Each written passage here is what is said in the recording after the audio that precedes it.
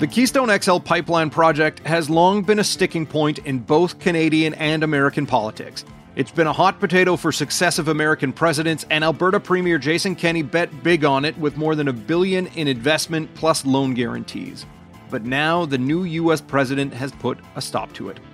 I'm Dave Breckenridge, and this is 10-3. Calgary Herald columnist Chris Varco joins me to discuss Joe Biden's motives for canceling the project, what the ramifications are for Canada's oil industry, and what it means for Alberta Premier Jason Kenney. Don't forget, you can find the show on Apple Podcasts, Google, Spotify, wherever you get your favorite podcasts. I'd love it if you could leave us a rating, a review, and tell your friends about us. So, Chris, as he said he was going to do, new President Joe Biden did revoke the permit allowing Keystone XL. Essentially, it was the permit that would allow it to cross the border. Why did he make the move to kill this project? Well, this was a promise that Joe Biden had made back in May when he was still campaigning to become the president. But it also harkens back to his days as the vice president under then President Obama, when John Kerry was the U.S. Secretary of State, where they didn't want to see this project go through, primarily on climate grounds. This was a very symbolic move, particularly something that Biden could do and offer the progressive environmental wing of the party at really no cost to the United States. Obviously a tremendous cost to Alberta and to Canada, but no cost at all to the United States. So that was one of his first acts, was to sign this executive order that revokes the permit and basically will require that pipeline to not operate. And maybe that pipe, particularly that goes across the border, to be pulled out of the ground. But given the U.S. has no shortage of pipelines, and given that there are oil refineries in the U.S. that can take Alberta heavy oil, they have capacity. Like, what is it about Keystone? Is it just that it's symbolic, that Alberta's oil is seen by many in the U.S. progressive movement as just the worst possible thing out there, and they can just, with a strike of a pen, just kill the project and we're good, and we can signal to our supporters, hey, look what we did? I mean, I think there's a very high symbolic nature to this action. You have to go back, to 2010, 2011. I think many of us remember when you had celebrities marching out front of the White House and being arrested. Is that this, as I say, really became a symbol of the move to try and stop the expansion of the oil sands production. And the way to do that was to choke off the infrastructure. Now, of course, the fallacy of that statement is that the oil will get to market if there are other ways to get it there. And trains, moving it by rail, is one mechanism. So that oil will still be demand for, particularly down in the refining hub in the U.S. Gulf Coast. They need more Canadian heavy oil. We've seen less competing oil come from Venezuela and Mexico. So there are requirements for that oil, and there will be over the years to come. The question is, how do you deliver it? And as I say, this became the symbolic nature of the battle, is that KXL could be killed with really little consequence for the new U.S. administration.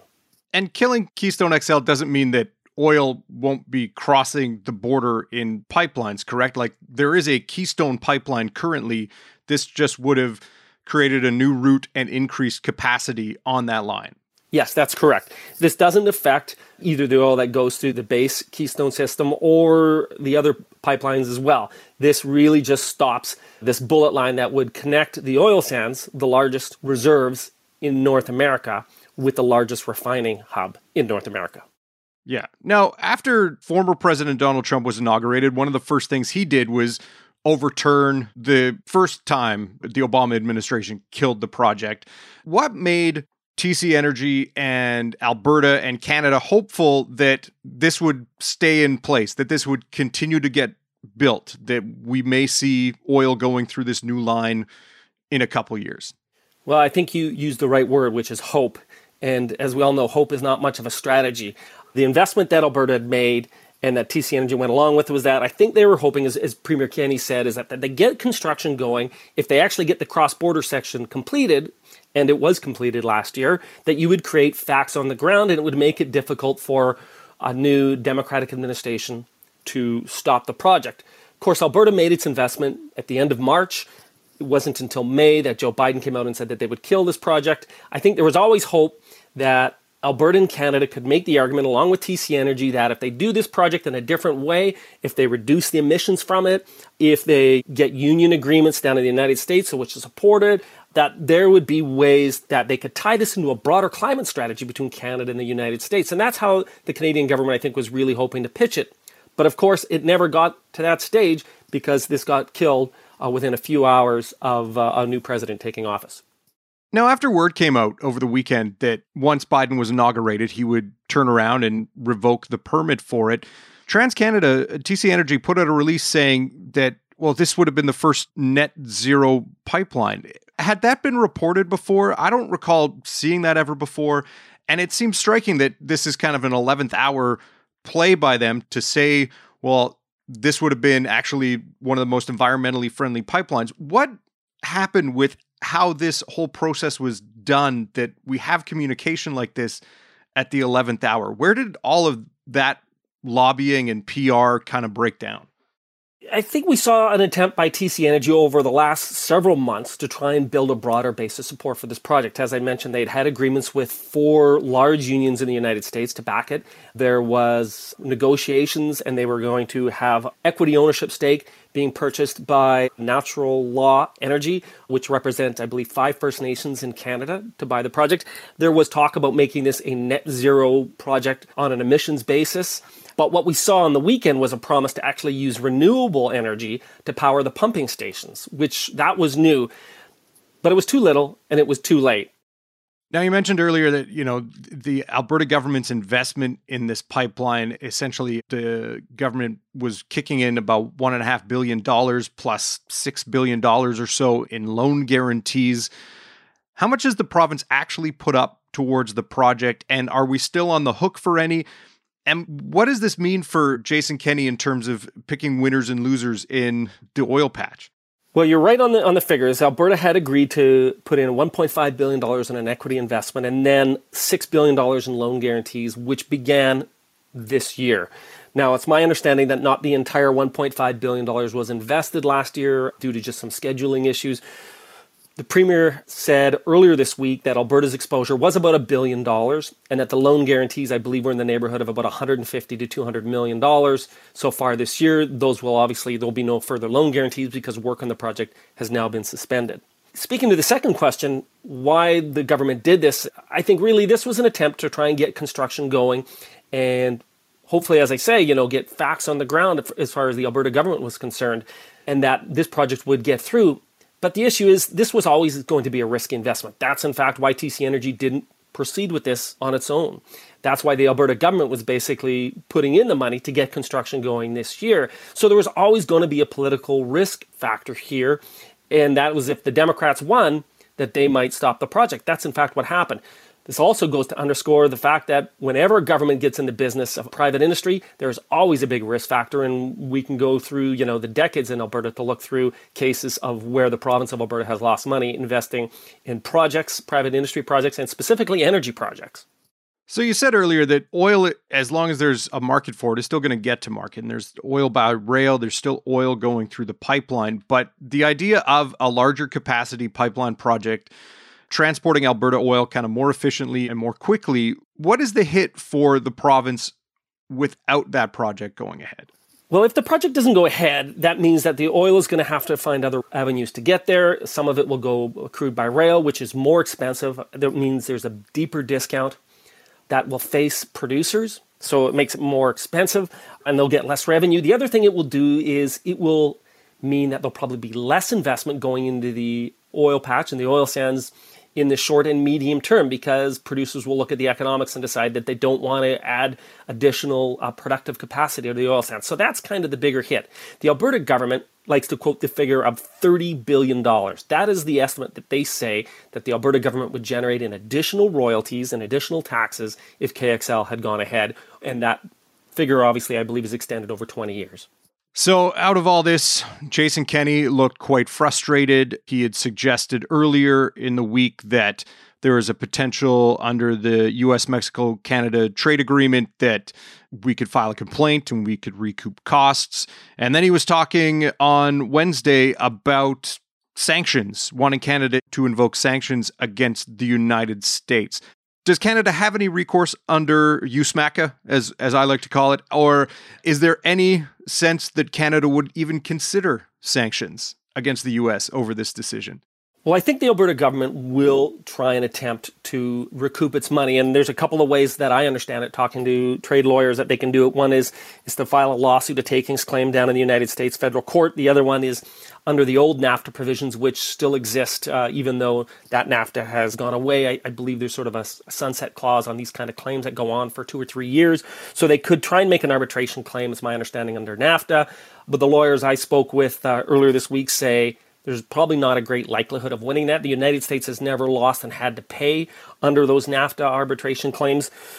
So that means that it will be an uphill battle. So then it gets down to the question of what other levers does the Canadian and the Alberta government have. We heard Jason Kenney say on Wednesday that the Canadian government needs to try and press the Biden administration to sit down and have a discussion about this.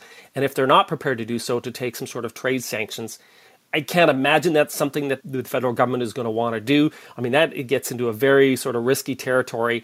The fact that we are much more beholden to trade with the United States than they are to us. We don't have a lot of good levers here, and any trade action we take could also end up hurting consumers here. So it gets to be a pretty risky game, and I don't imagine that that's going to be something that the Trudeau government's going to entertain. How important does this make the Trans Mountain expansion? I know that the feds bought the project and they're looking at ramping up construction on the project, but there's still a lot of opposition to the project. How important is it to get done? And are there any concerns that people emboldened by success against Keystone could turn around and try and leverage more pressure on the federal government not to go ahead with the rest of TMX?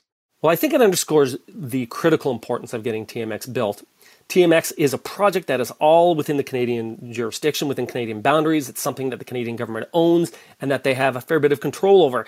And it gets the oil to a different market. It gets it out to the West Coast where it can be exported to new markets in Asia, if that's where the buyers are. So it is a project that Canada has some control over its destiny, unlike Keystone XL. I don't think that the Canadian government is going to change course on TMX. I imagine the pressure will continue against the Trans Mountain Pipeline, but I think that because the Canadian government understands the importance of getting that project done, that this won't change that side of the equation.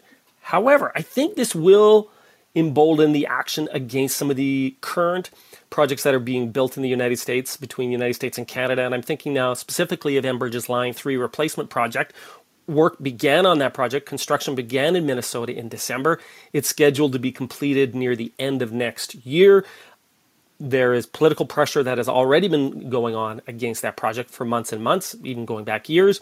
There's also pressure in Michigan by the Michigan governor against the existing Enbridge Line 5 project, where the oil moves from Western Canada to Eastern Canada but goes through Michigan.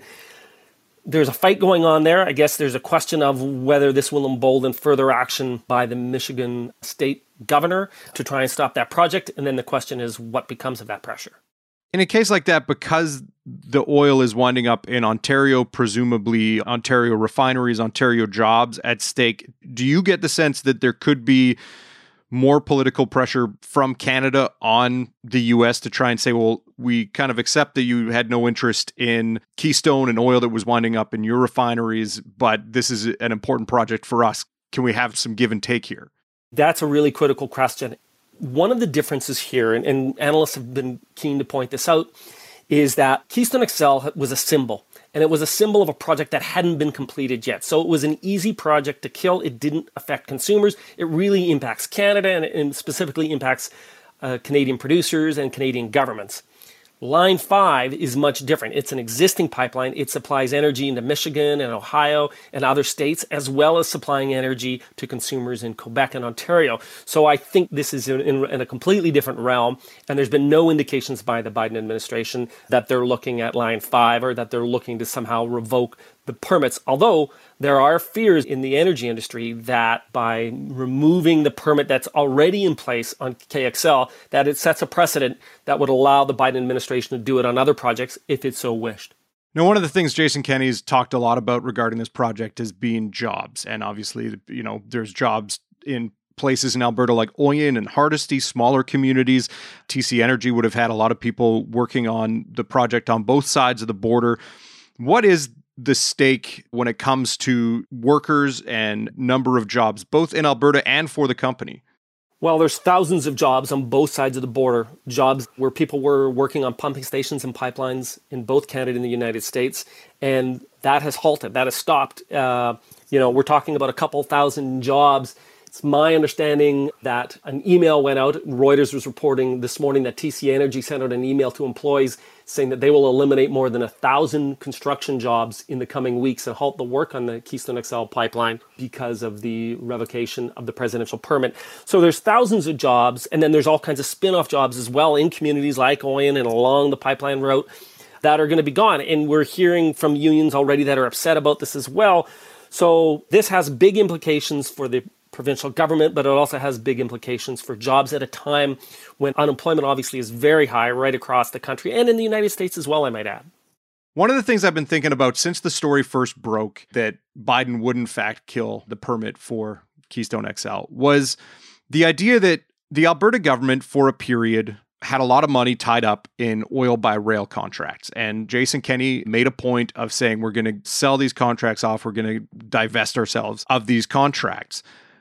Knowing what we know now, do you think if Jason Kenney had known sooner that Keystone wasn't going to happen, that he may have said, well, maybe we shouldn't do this, maybe we should keep these contracts? Does that look like a worse move in retrospect?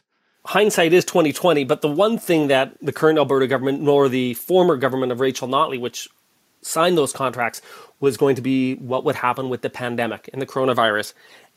And we saw last spring that once the oil price war broke out between OPEC and Russia and the pandemic really crimped demand, is that pipelines actually going to the United States were not running at full capacity as they had been for years. Mm-hmm. So that really undercut the need for crude by rail, and the price differential really shrunk. So we'd seen back in previous years where the price differential had blown out to more than $50 a barrel at one point in the fall of 2018. That moved into single digits for a period of time. So crude by rail was not needed and is not needed, at least for the short term. It may be needed in the long term as more oil production ramps up. But I think the issues with Keystone XL have not, made the prognosis for crude by rail in the short term any better. But at the time, it made sense because of the price differential that oil by rail wasn't exactly the safest bet, and it probably made sense to try and get rid of some of those contracts. There was many people in the industry who were calling for the government to look at the crude by rail contracts. Obviously, the opposition weren't, and there were quite clearly some companies which thought it was a bad idea, but there were other players in the oil and gas industry who actually wanted to see the crude by rail contracts go ahead because it would give them more market access at a time back in 2018 and in early 2019 when there was a real need for it. To wrap up, we have Jason Kenney calling for sanctions, looking for recourse. Essentially, though, we may be at the point with this project where it's just time to move on. What does Alberta need to do to kind of reset the agenda on oil and gas? Where does its focus need to be to get things back up and running again? Well, the first thing they've got to do is, along with the Canadian government, have conversations with the United States about the existing pipelines that are in place, including Line 5. They also need to make sure that Line 3 gets through. That will provide some breathing space for the industry. And then Trans Mountain, in the slightly longer term, will add additional capacity. So between Trans Mountain and Line 3 and some additional efficiencies within the lines that are already in place, you're going to see about 1 million barrels of additional capacity come online. So those are in sort of the important short to medium term transportation issues. The other thing is obviously we're going to be involved in conversations, Canada and the United States, over climate policy, whether it's the clean fuel standard or the carbon price, methane policy between the two countries. These are other things that are going to be going on, and Canada is obviously going to be looking for some sort of cooperation and some agreements with the Biden administration, and that's going to be really critical to watch to see how that impacts the Canadian oil and gas industry, and specifically Alberta, in the coming months and years. Obviously, very important discussions will be had in Alberta and Canada. Chris, thanks for your time. Thank you. 10-3 is produced by Sean Knox. Theme music by Bryce Hall. Thanks to my guest, Chris Varco. More from him at calgaryherald.com. I'm Dave Breckenridge. Thanks for listening.